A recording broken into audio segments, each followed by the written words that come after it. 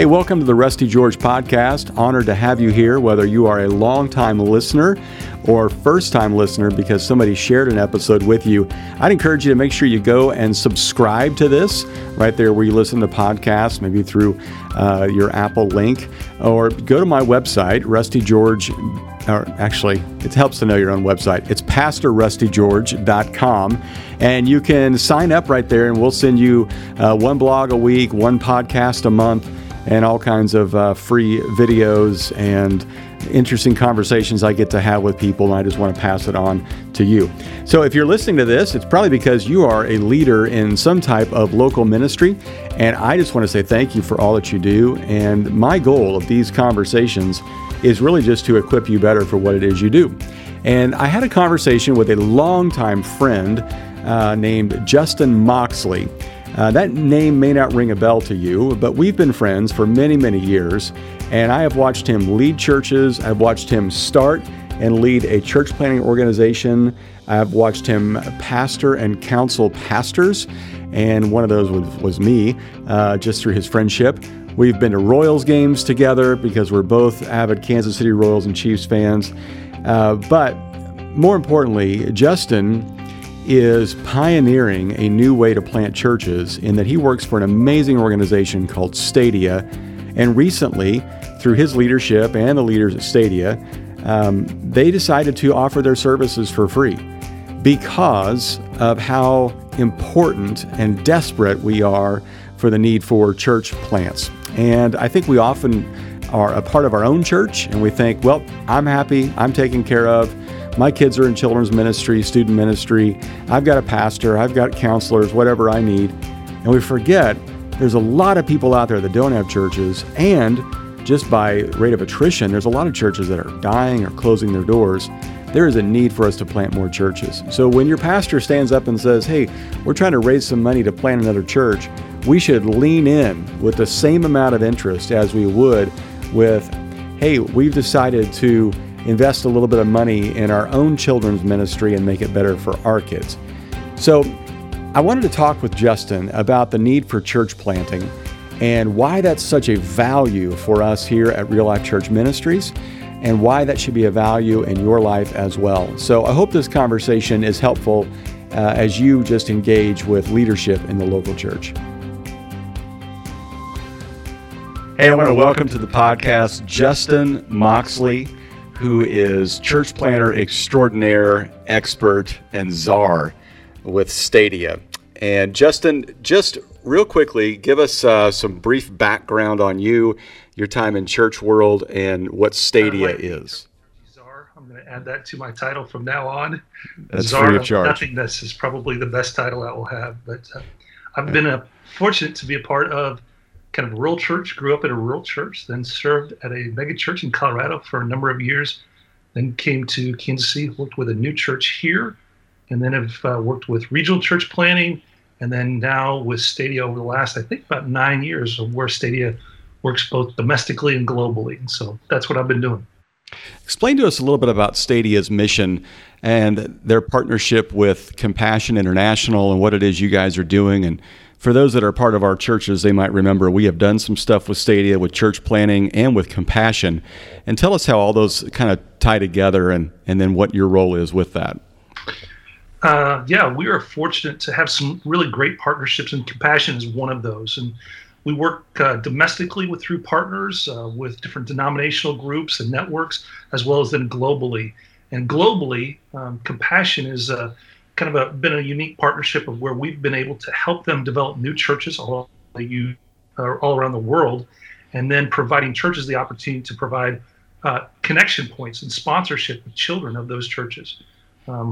We've been very fortunate to be connected with them and do that with churches like yourself and others around the U.S. And so it's been a pretty special relationship globally, and then domestically, we work with a number of other folks too. Now, Stadia is an organization that helps plant churches. So let's just say, for instance, I'm wanting to plant a church, and I call up Stadia and I say, I want to plant a church. How can you help? What are the resources you provide with a church planter? Yeah. What we provide are really the tools necessary to help them get from kind of the dream to the reality. We provide things like an assessment process to help people really discern, God, is this something that I should be doing? Do I have the aptitude? Do I have the gifting? Do I have that calling?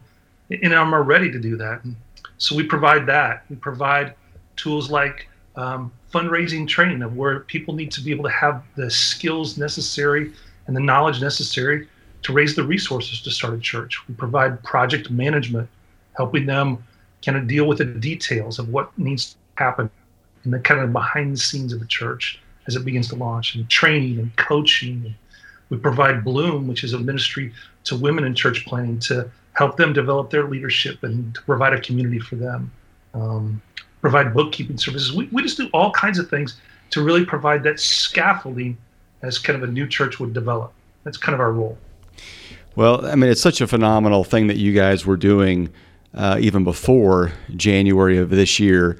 But starting in January, something pretty amazing began to happen. And I'm going to let you save that for the end, because I think it's so cool and I want our people to hear about that.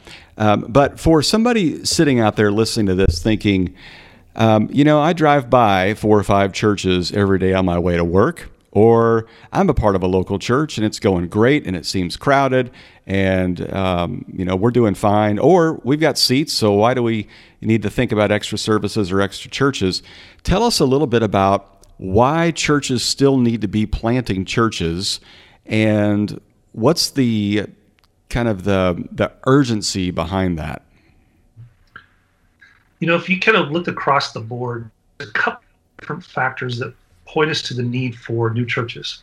One of those is kind of the life cycle of the church itself, where typically the church that we attend is not going to be the church that our kids or our grandkids attend. And so even to be able to reach the next generations and to provide an expression of the church that reaches them in their hearts, that's always going to be a need. But beyond that, we know that roughly about 3,700 churches will close their doors every year. And that number is going to go to about 5,500 churches that will close their doors every year. We know that the U.S. population is going to grow by almost 100 million over the next 70 years. And even in all of that, we know that at best case scenario, no matter where you would go across the United States, roughly about 8 out of every 10 people that you would run into in a typical day are not a part of a life-giving church. And so the need is just overwhelming, and the need for more is continually overwhelming. So when you talk about that, the number of churches that close, give me some statistics on the number of churches that we start versus the number of churches that close. I've heard you talk about this before, that we're not even really keeping up now. When what's about to happen, we're going to be way behind the curve. So walk us through some of those facts and figures. Yeah. So over the last somewhere between 15 plus or minus years, kind of the church at large, denominations, groups, have typically helped start about 4,000 new churches per year. And again, if you go back to that kind of that closure rate of where about 3,700 will end their life cycle and they will close their doors for the very last time this year, and how that number is going to go to about 5,500, there's a gap of where we're losing and will lose about 1,500 churches per year. But when you put population growth, when you put the need for others and communities that are growing and developing, really, there was a great research project that was done by a group called the Pinetops Foundation. And the research was called The Great Opportunity, and where they put it that we need to be starting roughly about 8,600 churches per year just to be keeping up with the closure rate and population growth. Not actually moving forward to having more and more people become of faith, but just to remain kind of where we are percentage-wise across the board. Well, that's a tremendous number to keep up with. And I know you guys are working all the time to try to help more and more people become church planters. And I know for a while there, church planting was a rather prestigious thing, a bit of a sexy thing, in that there were a lot of people coming out of ministry and even out of seminary and Bible college and the like that thought, I don't want to go transition an older church. I want to go start a church. You had a lot of people, about our age 20 years ago that thought, I've seen it done wrong. I want to go do it right. I want to go do it my way. Where are you seeing some of those church plants end up? Is that still kind of a fad? Obviously, there's not enough, but has the perspective on church planting changed a little bit over the last 5 years, let's say? I would say it has. I would say it's not nearly as sexy and fun as maybe it was once perceived to be, because it's really hard work to be able to go to a community and to start from nothing and to give your life to people and neighbors, to provide them with the opportunity to hear the hope of Christ. It's really challenging. And today more than ever, when we think about it now, there have been new churches that have been started and some of them closed, and maybe everybody's gotten a postcard over the years, or maybe there's been some opportunity that they've had a chance to be a part of, and now they're realizing that, hey, the people aren't just coming to church just because. And it really takes, I think, a concerted effort to really befriend people and help them realize that we're not selling something, and we're not, trying to give them something that's snake oil or whatever it would be, but really that we're trying to share with them life and try to give them what we have, and how we've experienced that. And so I think that perception has changed over the years. Okay, so this is where you get to share your good news. Stadia made a major decision just about the start of the 2019 that really kind of rocked the church planting landscape, so to speak.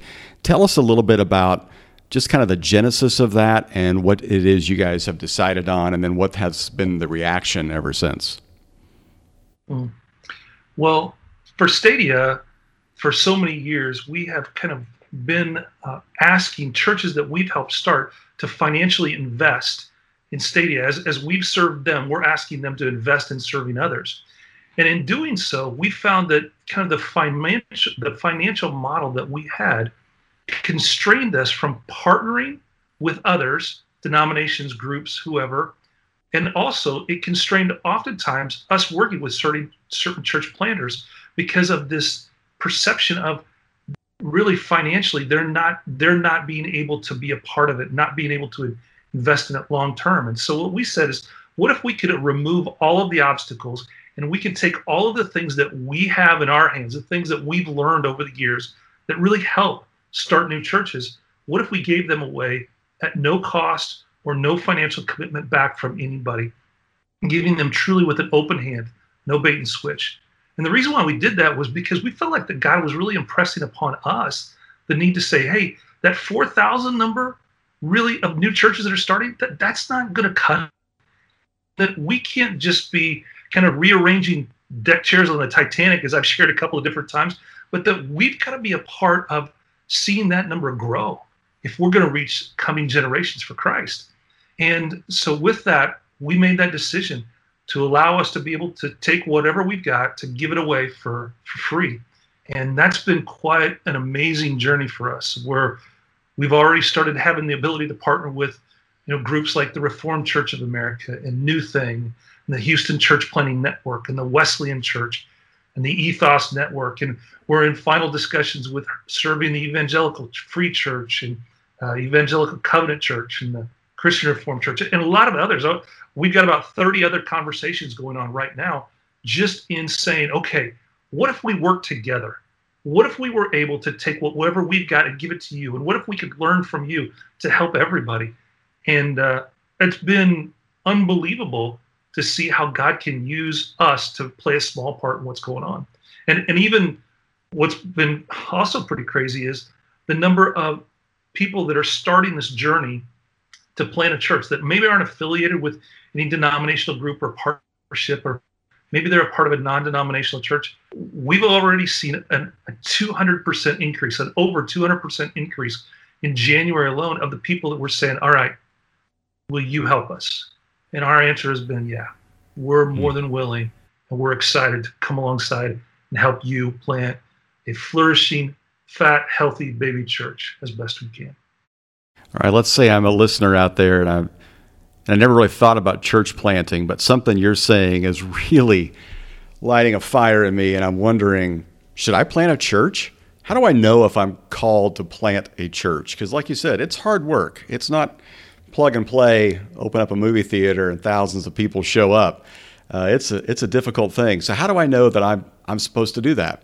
Yeah, we provide kind of a process or a tool. We call it a discovery process to help people really self-discover, as well as allowing other people to provide some input into their journey, where we walk them through a series of applications, through some surveys, some interviews that really help people discern, God, is this what I'm supposed to do? We don't feel like let's start new churches, going to stand at the front of the line of heaven. Like that's not them. We're all given roles and tasks within the kingdom.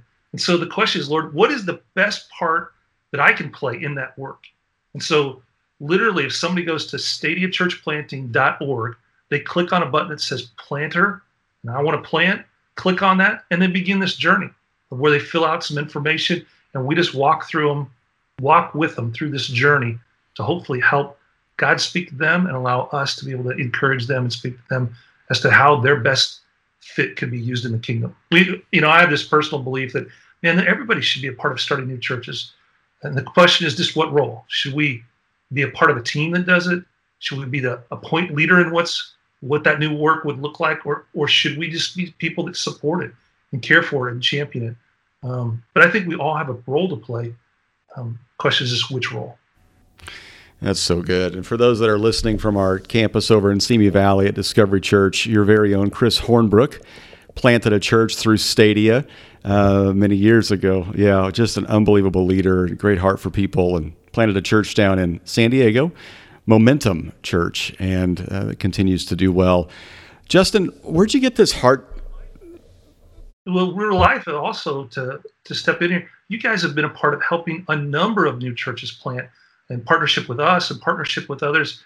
Man, your heritage and even kind of your vision of wanting to see churches planted in every valley in California is just amazing. And we're excited about that and serving you guys and helping great flourishing churches be launched all over the place. So, well, I appreciate that. And we certainly have loved partnering with you with Easttown Church up in the San Ramon Valley in the Bay Area, and they're doing a great job. Just celebrated their 1-year anniversary. Tell us a little bit about just kind of where this heart for church planting came for you, because I've known you a long time, and I think when we first met, you were pastoring a church in the Kansas City area, and you were talking about doing something crazy back then, which was multi-site with multiple teaching pastors, and we talked about doing that together. And that seemed so radical at the time. Now it's a very common thing. What did God do in your heart over the years to make church planting such a passion of yours? I don't know if it was really a church planting that started it off, as much as that so many of my neighbors didn't know Jesus and didn't know the good life that can be had in him and the hope that I had in him. And I knew what life was like without Jesus. And there were so many people that I knew and so many people that even like in the community where I live in, I live in the center part of the United States in a community called Kansas City, and there's about 2 million people here. And very quickly you begin to realize that not everybody's going to come to the church maybe that I lead or I attend. And maybe I work with somebody who lives on the other side of town, and that's 45 minutes away. I know it's nothing compared to the commutes that you guys have in Southern California, but just that people wouldn't make those drives and they couldn't be involved in a church. And so it was like, how do we have just one place? No, we couldn't. How can we be a part of seeing multiple churches start all over our community to be that hands and feet of Jesus in a place that could reach them in proximity and relationship? And it really just came from that, and just continually asking, Lord, how can we see more people know the hope we have? And with that, it just seems like that my role is kind of a little bit of the John the Baptist role, where my role is just to help others and to help others on the journey. You told me a story years ago, and I've heard you mention it since, about a conversation with a church leader there in Kansas City who wasn't all that interested in church planting because he had his own set of churches he was leveraging.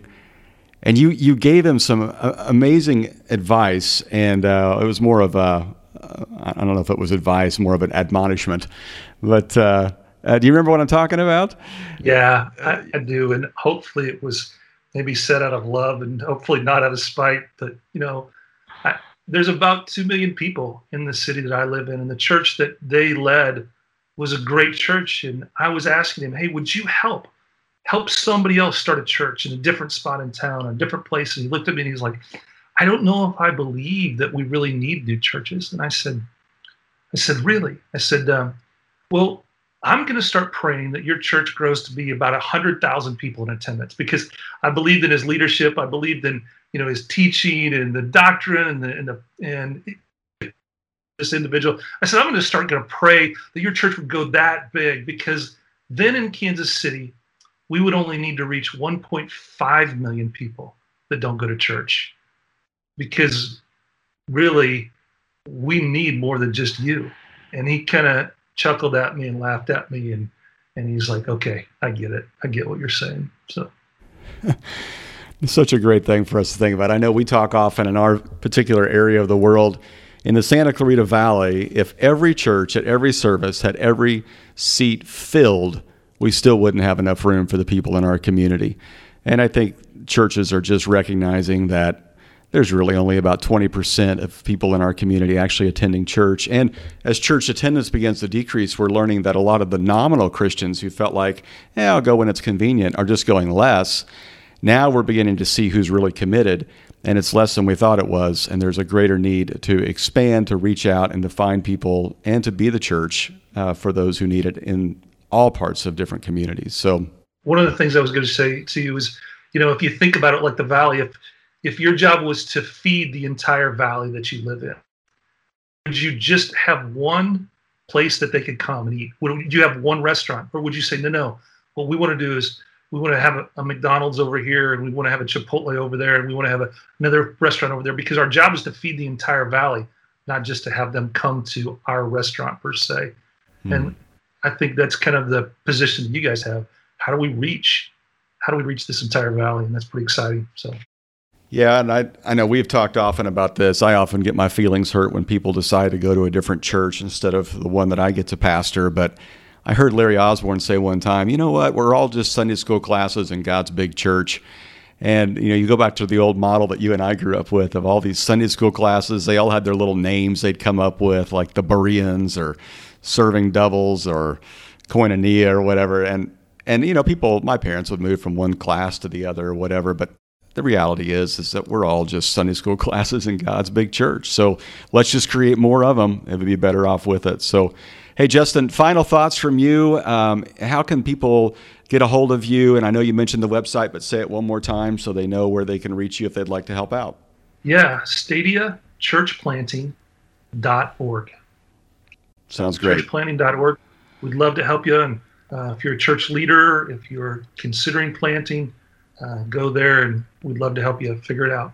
Okay, I want to end with 3 questions we commonly ask people. I know that you're ready and prepared for this.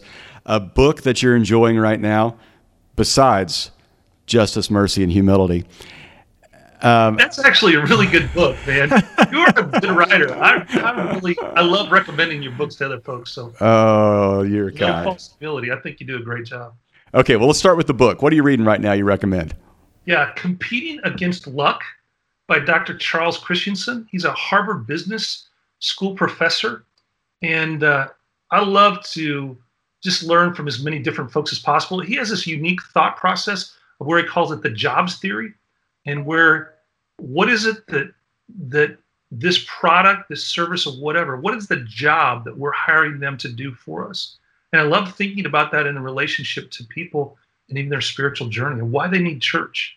We can come at it from spots of why we think people should need the church.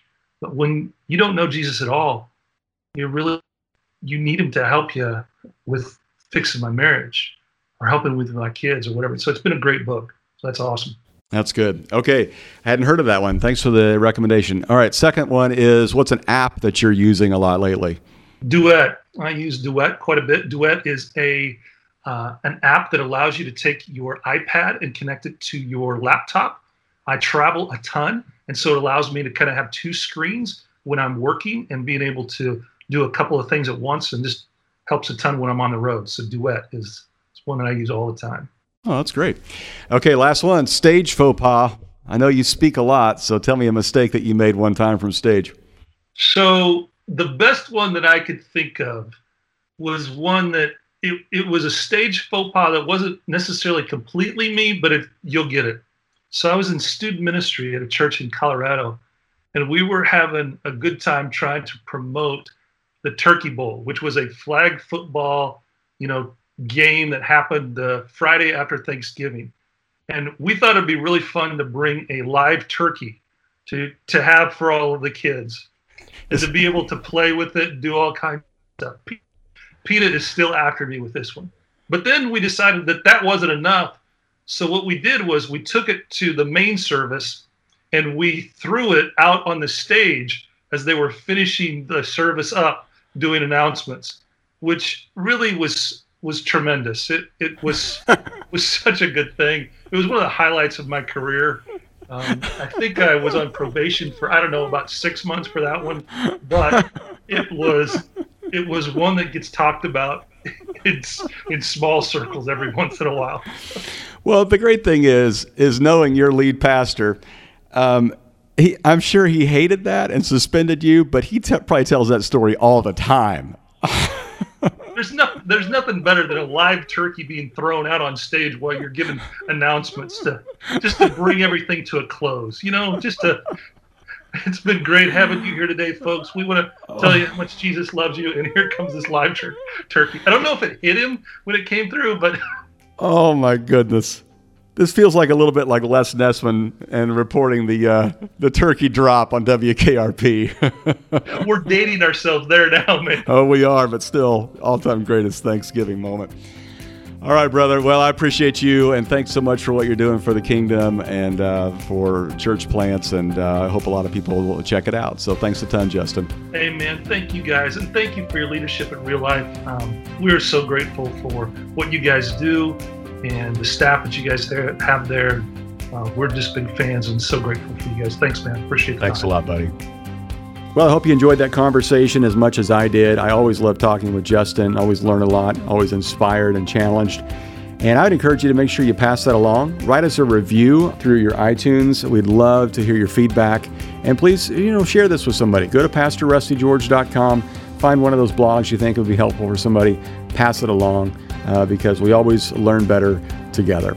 Thanks so much for listening, and we'll see you next week with a very special guest. Cannot wait to share that with you.